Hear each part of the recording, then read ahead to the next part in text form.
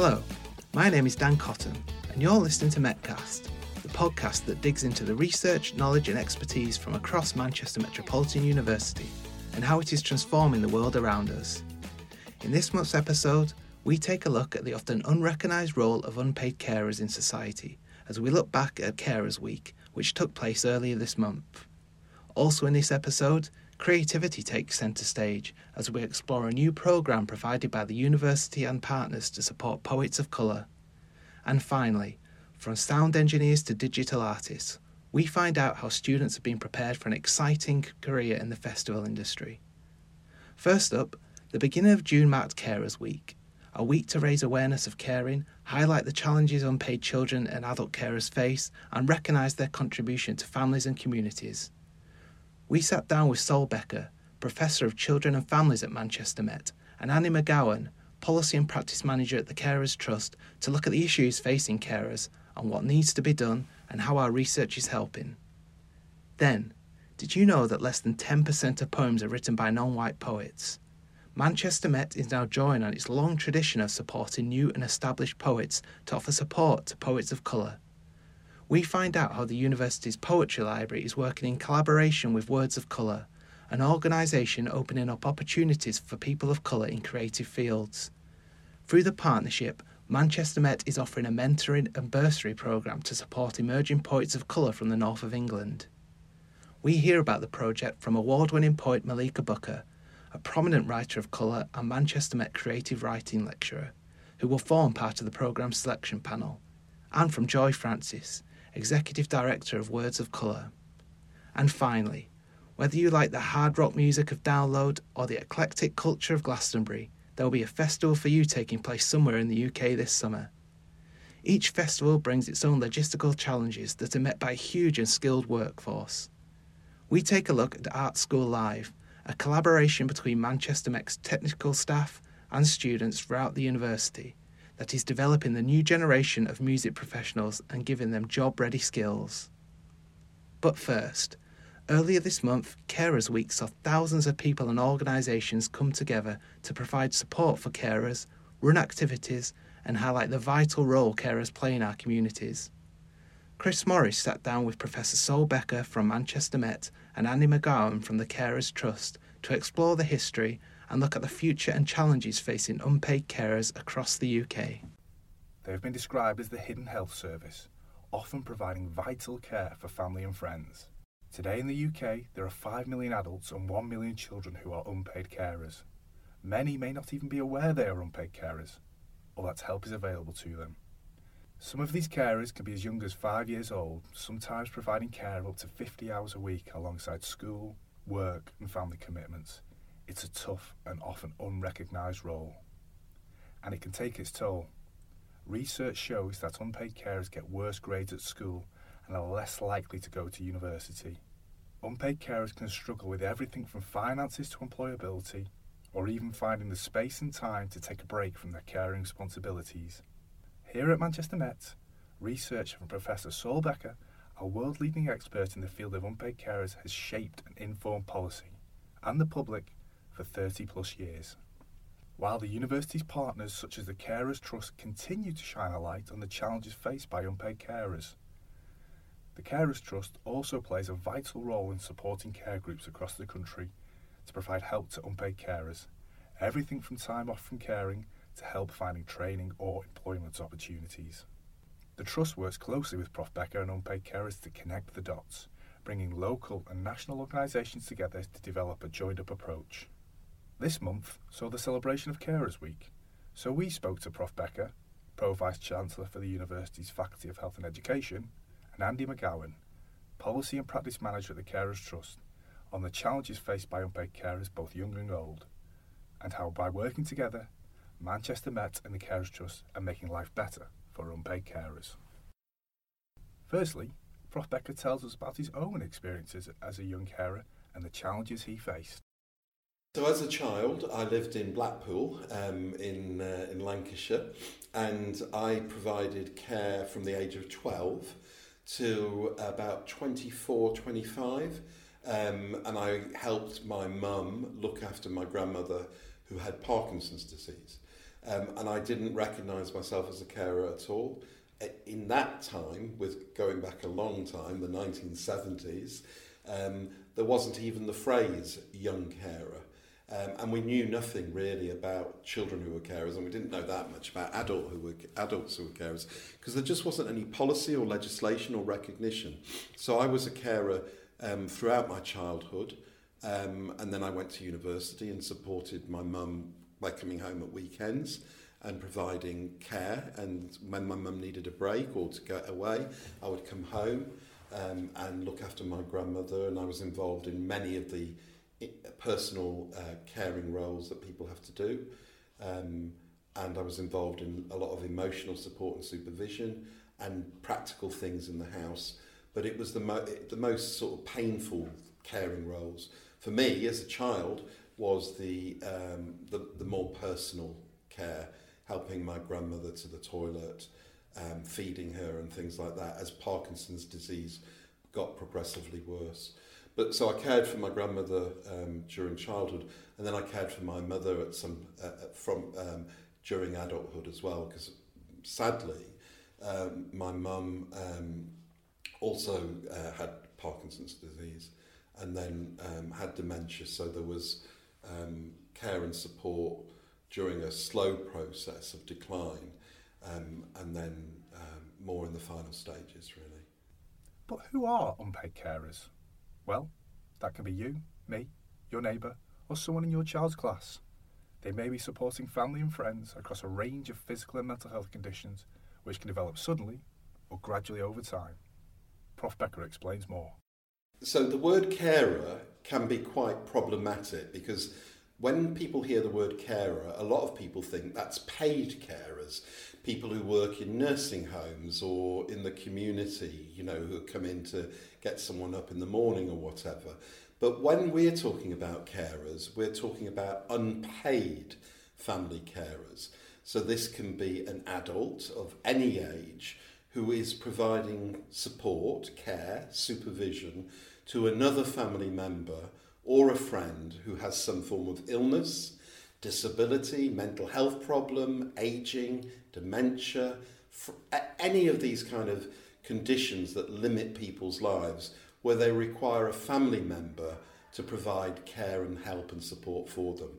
But the other thing to say is that whilst most people think that unpaid family carers are adults, the work that I've been doing for 30 years shows very clearly that children are also unpaid family carers. We call them young carers. And children as young as 5 are unpaid family carers looking after other family members. So primary school children locally, nationally, will be providing care, secondary school pupils, and in fact, in every classroom in the land, there will be, on average, 3 children in every class of 30 that are going home to provide caring roles for other family members. So we are talking about significant proportions of the population of children and adults who are carers, and there will be many people listening today who may recognise themselves as an unpaid family carer.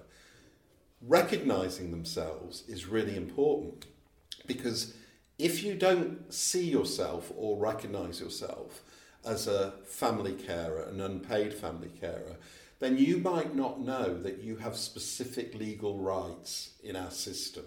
So I always think it's really important that I let people know what a carer looks like, what a carer does, because there's still millions of people who are carers who don't see themselves as carers. They see themselves as sons, as daughters, as husbands or wives or grandchildren or whatever, and yet if they're providing care to someone because that person has issues to do with disability, mental health, addiction, frailty, old age or whatever, and usually it's a combination, if they're providing help and support, caring, they have specific legal rights to being supported themselves as carers by the local authority. So they have a right to an assessment of their ability to provide care by the local authority social services department. And they have other rights to support. Sometimes they have a right to a cash benefit called invalid care allowance, and to physical forms of support, not just cash, but to support and other things that will help improve their lives, that will give them back some of their time and so on. So, there's a whole infrastructure of services and networks of support for unpaid family carers, which a large proportion of our population who are carers don't even know about. Andy McGowan and the Carers Trust work with 130 local care centres across England, Scotland and Wales, helping unpaid carers to find jobs, raising awareness and providing much needed respite care, taking a break from caring duties. Here, he explains the main issues facing young unpaid carers. So in relation to young carers, at Carers Trust, every year we do a survey of young carers and young adult carers. So we launched our last report for Young Carers Action Day back in March, so where we heard from around 1,200 young carers and young adult carers from across the UK. And for them, there were some real key priorities. They wanted more support with their mental health. They wanted sort of support around sort of finances, because cost of living pressures was a real significant one for them. They wanted better support in education, so a big focus on schools, but also colleges and universities and training providers. And then they also needed support to be able to have time for themselves away from their caring responsibilities, whether that's with other young carers, so at young carers groups or on organised trips and activities, which many of our local carer organisations in our network do in all of the holidays or at weekends or after school. But also it might be just other activities that they can join just to go up and meet their friends at the weekend, or go and join their local football team, or go to their local drama or dance group. For many young carers, it's just that opportunity to have a break. And that's similarly often replicated with adult carers, is the impact on their mental health, the desire to have a break, and not just the desire, but the real need to have a break, because we see significant numbers of carers and young carers caring for well over 50 hours a week. So in England and Wales, in the last census that came out, there were even 5, 6, 7-year-olds who are caring for 50 hours a week, which is just absolutely mind-blowing to anyone hearing that sort of figure for the first time. But it just sort of shows the scale of caring that some of them do. So you can appreciate the impact on their mental health, on their time for themselves as well. And it is through partnerships with Prof Becker and Manchester Met that the Carers Trust is able to move the dial, shaping policy at the heart of government and raising awareness of unpaid carers.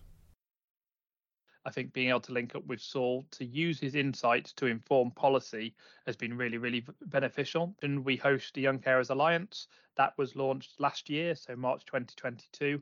And Saul was really instrumental in sort of supporting the development of that alliance. So really sort of adding weight to the value of such a network, really sort of encouraging others, not just within this country, but also internationally, to join. Because the UK, for all the faults that we talk about in relation to support for young carers, is actually still ahead of most countries in the world around young carers policy, young carers legal rights, and also young carers support and research. So Saul has really been championing the alliance and encouraging organisations from around the world to join the alliance, so that they can learn from what's going on here in the UK, but also so that we can learn from them as well. But I think what Saul's research has always been doing is helping adding some of the evidence based to what local carer services are reporting on the ground. So experiences of young carers in school, experiences of young carers in further and higher education and employment, impact on mental health. These are all issues that local young carer services face all the time. But without Saul and other sorts of research, it's always based on that local example. So Saul's research has been able to help amplify that national picture, and really then add sort of extra weight to when we're having conversations with MPs, or when we're having conversations with people like the Children's Commissioner, being able to use that evidence from Saul as really sort of strengthened some of the arguments being made. So for us at Carers Trust, we provide the secretariat, so the administrative support to the all-party parliamentary group for young carers and young adult carers. So that's a group of MPs and members of the House of Lords again, who want to use their sort of position within Parliament to try and bring about change, to try and sort of improve support for young carers and their families. And again, that's where Saul's research is able to feed into the likes of the APPG to really help them better understand in terms of what some of the need is. Manchester Met will continue to carry the baton for unpaid carers through a new Institute for Children's Futures, led by Prof Becker. When I started to do research on young carers, it was in the early 1990s, and it wasn't because I had been a young carer. It was really by chance that an opportunity came around to do a study of children who were carers in Nottingham, where I was living at that time. And I thought, oh, that sounds interesting. And you know what? When I took on that piece of work, originally I didn't even recognise that I had been a carer myself as a child. I took it on because it was an opportunity. I thought it sounded really interesting. It was only after a few weeks that I realised, wow, all the things that we're talking about in this research, I have done for my own grandmother who had Parkinson's disease when I was a child from the age of 12 onwards. So it started by chance, but during the last 30 years, I've kept researching around children who are carers, and I've conducted over 50 big research projects. And the impact of that work has been to raise the profile and awareness of children who are carers. So I always talk about the taxi driver test. And the taxi driver test is if you get in any cab in any city in the world and you ask them about, have you heard of young carers or children who are carers, you will now find, unlike 30 years ago, that most taxi drivers know exactly what you're talking about. They know exactly that a young carer is a child who's looking after someone who's ill or disabled or whatever. Whereas 30 years ago, if you did the taxi driver test, they'd think you were bonkers, that they wouldn't know what you were talking about.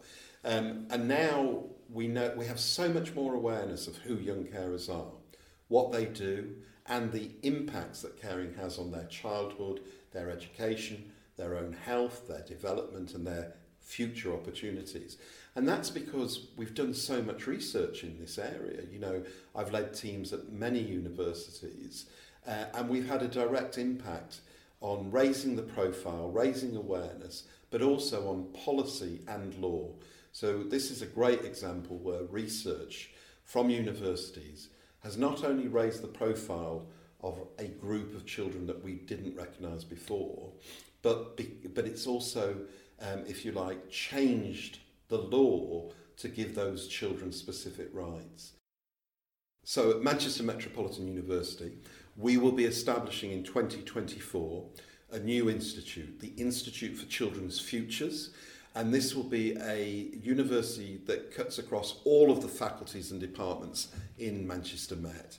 It will be an institute dedicated to world-leading research on children, on vulnerable children, on children in the general population, and how can we help children have a better future, whether it's a better healthy future, whether it's a future which gives them better employment prospects or helps them become citizens and happy citizens with a better quality of life, etc. And finally, if you're an unpaid carer, Prof Becker has these words of support. You are not alone. You may think you're isolated, you may think you're alone, you may think you're one of the few people in the country that are doing this, one of the few people on your street, in your neighbourhood, in your community that are providing care. But you are not. You are legion. And on every road in the country, there will be multiple people who are providing unpaid family care to ill or disabled relatives, some of whom are deteriorating gradually, some of whom deteriorated instantly overnight or whatever it was, many of whom are children as well who are providing care. You're not alone, and if you are feeling isolated, if you are feeling desperate, if you are feeling that your life is no longer yours, please think about what help you could get from the local authority social services, and think about what agencies like Carers Trust could provide, because there is a network of 130 carers centres all over the United Kingdom. And for many of our listeners who will be local in Manchester, there's a carers centre in Manchester and other carers organisations in Manchester that can support carers to give you back a bit of your life. Thanks, Prof. Becker. A fascinating insight into the challenges faced by carers, both young and old, and how Manchester Met with the Carers Trust and other partners is helping to make a difference. Thanks, Chris. It's fantastic to hear about the impacts that research is having in helping unpaid carers to get the support they need. Now, Laura Devaney explores the obstacles that poets of colour face and how a new project at the Manchester Poetry Library is helping the next generation of non-white writers to have their voices and their poetry heard. Poetry is language at its most distilled and powerful, said poet Rita Dove, and with the power to inspire change and express emotions, it remains as relevant and potent as ever.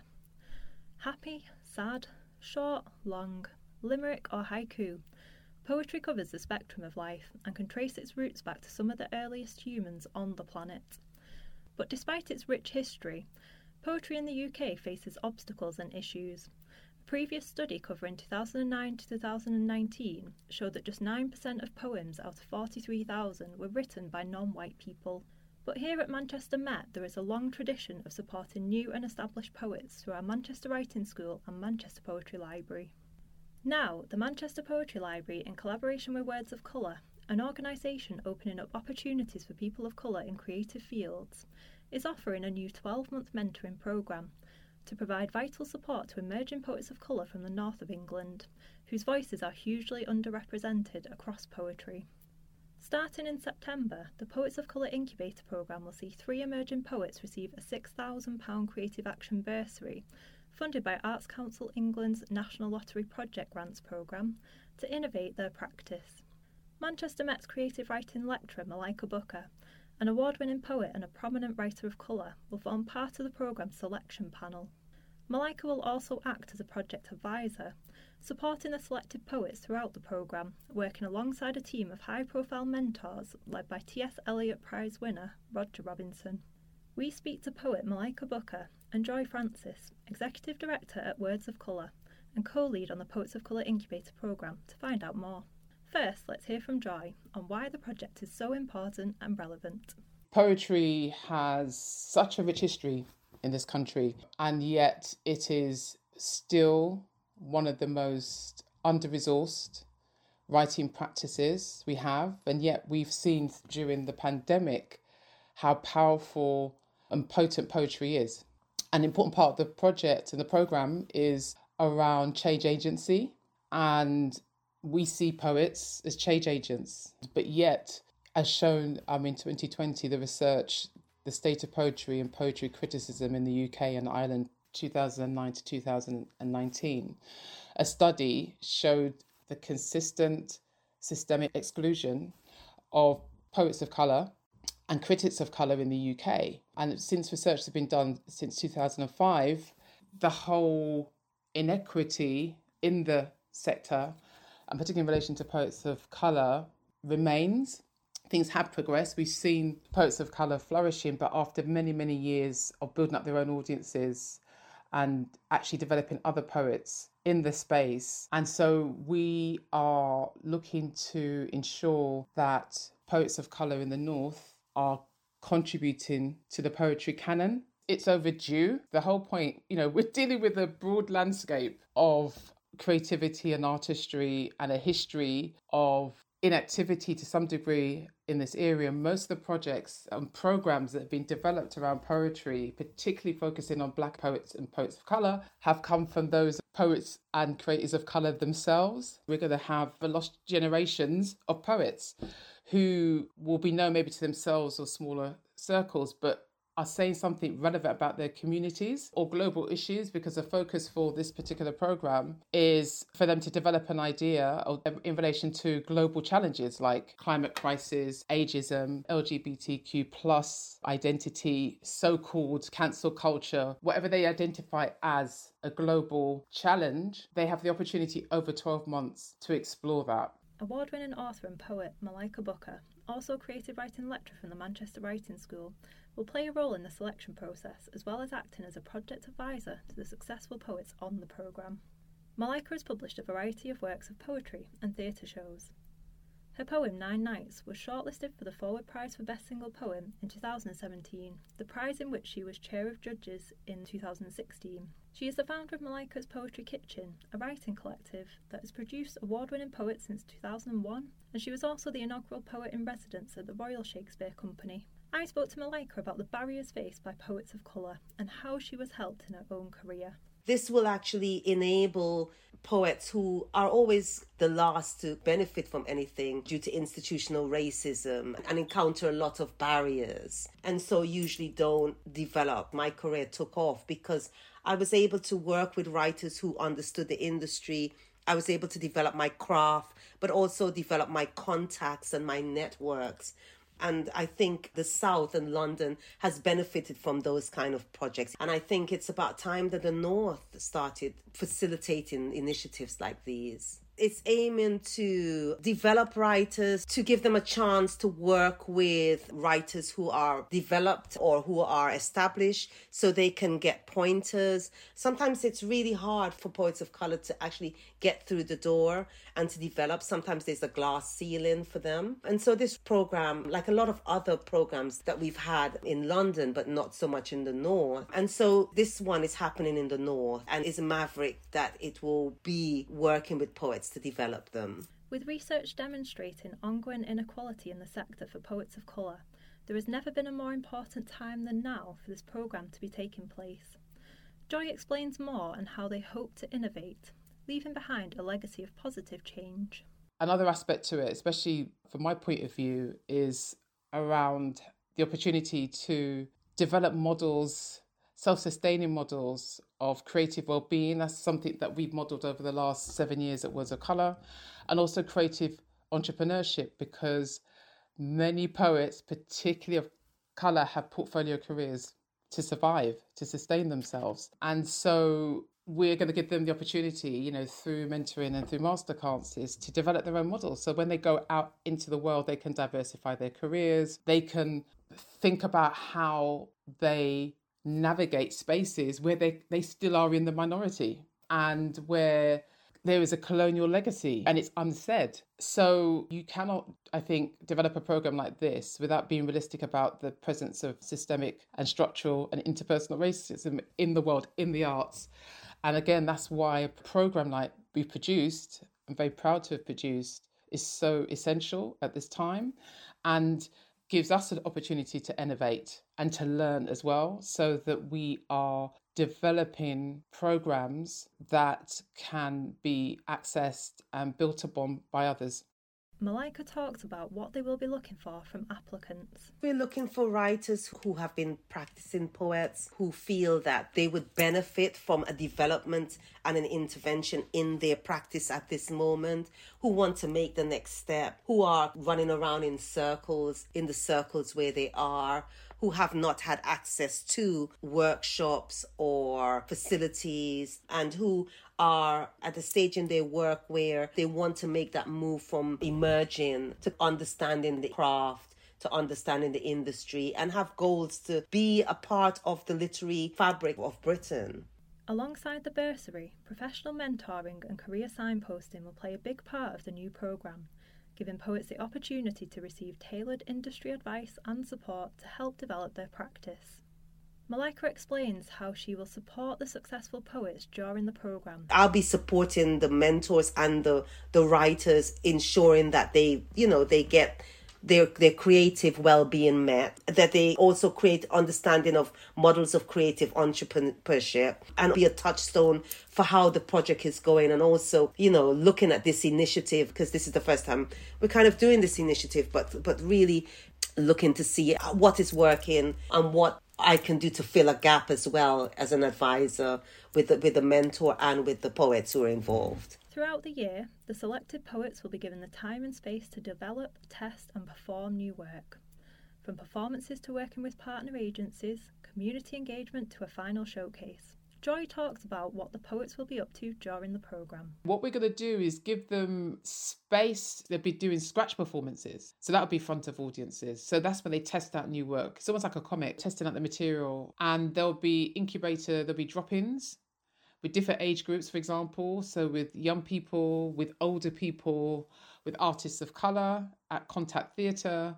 And that's what will be with all three poets. There will be touch points through Manchester Poetry Library. When they're clear about what idea they're developing, we will do some audio recordings, some podcasts with them, which then will be accessible through Manchester Poetry Library. We want to gradually build the profile of the programme and the artists with poetry lovers and other interested parties. And then the whole thing about them, when they do the scratch performances, they will be testing out their idea. And since it's going to be something of global significance, there will be people who may not be knowledgeable about poetry, may not necessarily be fans of poetry, but they will be excited by the topic. So you will be bringing in a range of different audiences. But I certainly do not want to put pressure on the artists before they arrive. And also the flexibility, there's something that they feel incredibly passionate about doing. And they're saying, look, actually, what I'd like to do is this. All these are starters. There's a context, there's some structure. And then if we're doing our job properly, it should inspire them. I mean, the whole idea is that they work together as well. So they're part of a community. The whole point is that they will be contributing and be part of a community of practice. They'll be exposed to other poets. They will be able to connect with each other, connect with the 5 shortlisted poets and other poets in the North. So by the end, they can turn around and hopefully their poetry black book should be full. We're really looking forward to the Poets of Colour Incubator programme starting up in September and seeing what the poets go on to achieve. MetCast will be following the progress of the selected poets, so watch this space for more updates on how the poets are getting on later in the year. Thanks, Laura. For anyone interested in the project, applications are now open until the 24th of July, and you can find out more information at mmu.ac.uk/poetry-library. Now, while creativity is at the heart of poetry, it's also a key ingredient in the organisation, ideas and running of a successful festival. With the festival season upon us, Rachel Toll took the opportunity to find out about Art School Live, where students from across the university have been learning the skills and making the professional connections they need for a career in the music and creative industries.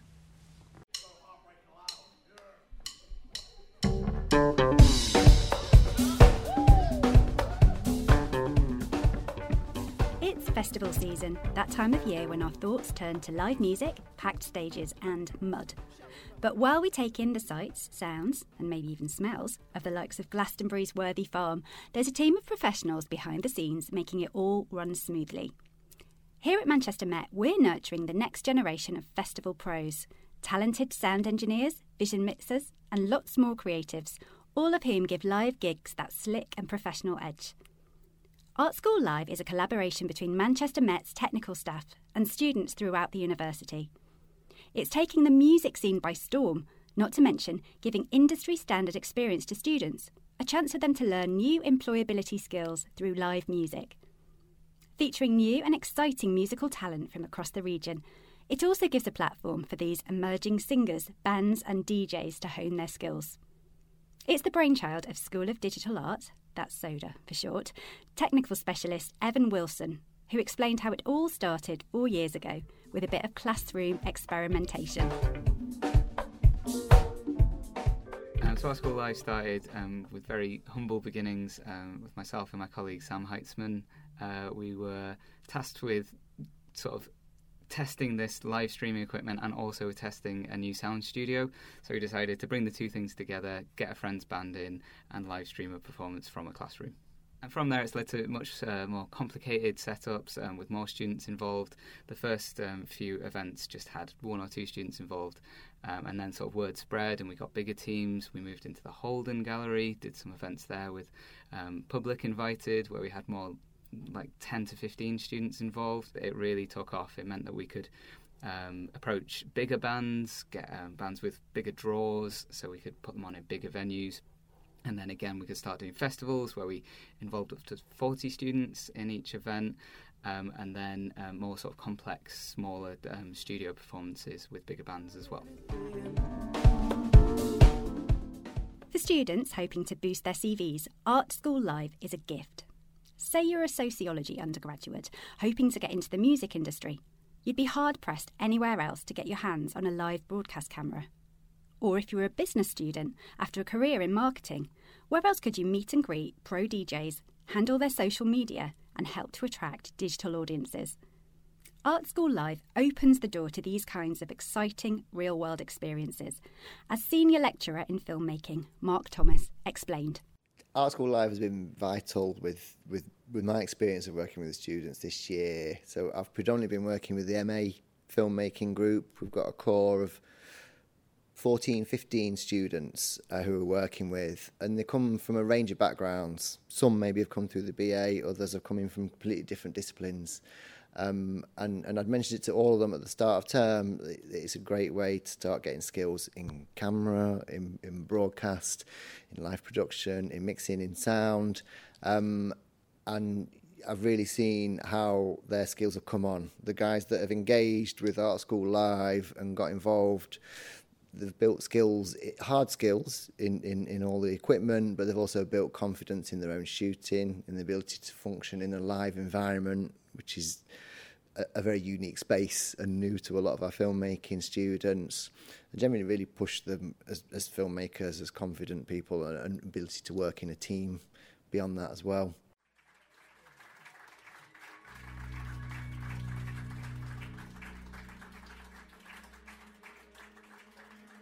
That sense of camaraderie shines through at Art School Live, with no less than 200 roles up for grabs so far.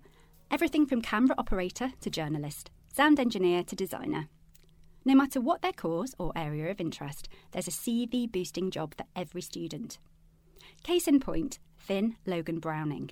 He graduated in 2020 with a first-class honours in filmmaking, and credits his experience with Art School Live as giving him the confidence to kick on in his professional career, live streaming for the likes of the Halle Orchestra.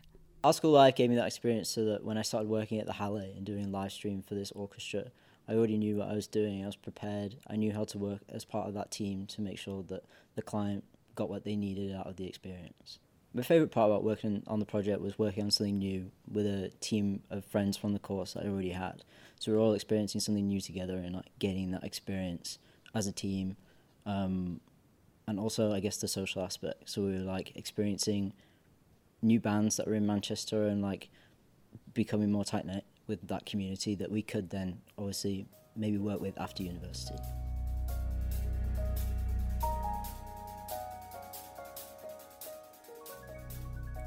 Finn and his fellow students wouldn't have had these great opportunities had it not been for the investment of RISE, Manchester Met's award-winning co-curricular initiative. RISE helps students get experience across all disciplines, crucially, not just those related to the course they're studying. Taking part in RISE projects gives them the chance to accrue credit points and gain recognition for career-enhancing learning. As Senior Lecturer in Journalism, Vince Hunt explained, that's a winning combination for any budding creative. In employability terms, which is our goal as academics, the RISE projects are brilliant because they appeal to the imagination. They take people out on location, which is where we're not looking through textbooks and we're not sort of Googling stuff. We're actually working with real people and we're bringing them to the microphone and we're getting a result out of them. And the levels have to be right and the pictures have to be right and the time frame needs to be right because we're working to deadlines. So what the RISE projects do is they replicate reality. But this next song's called Eyes on Me.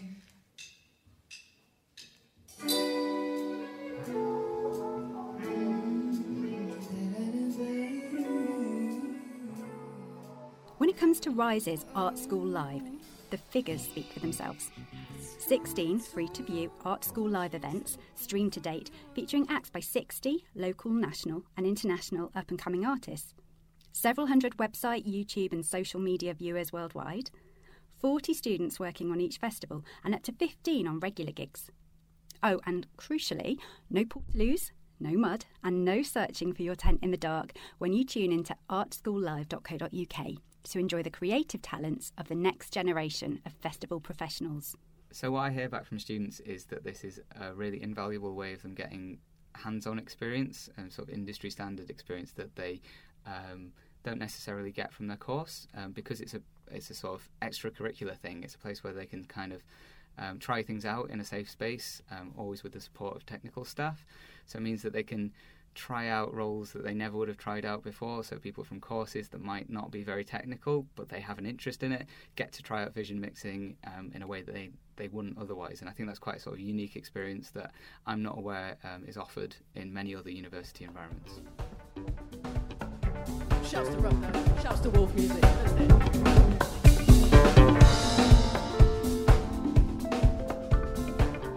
Thanks, Evan.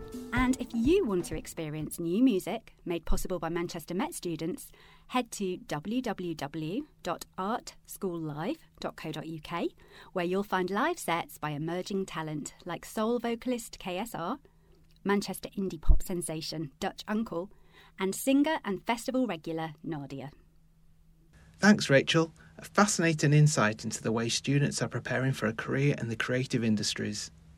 That brings us to the end of this episode of MetCast, the official podcast from Manchester Metropolitan University.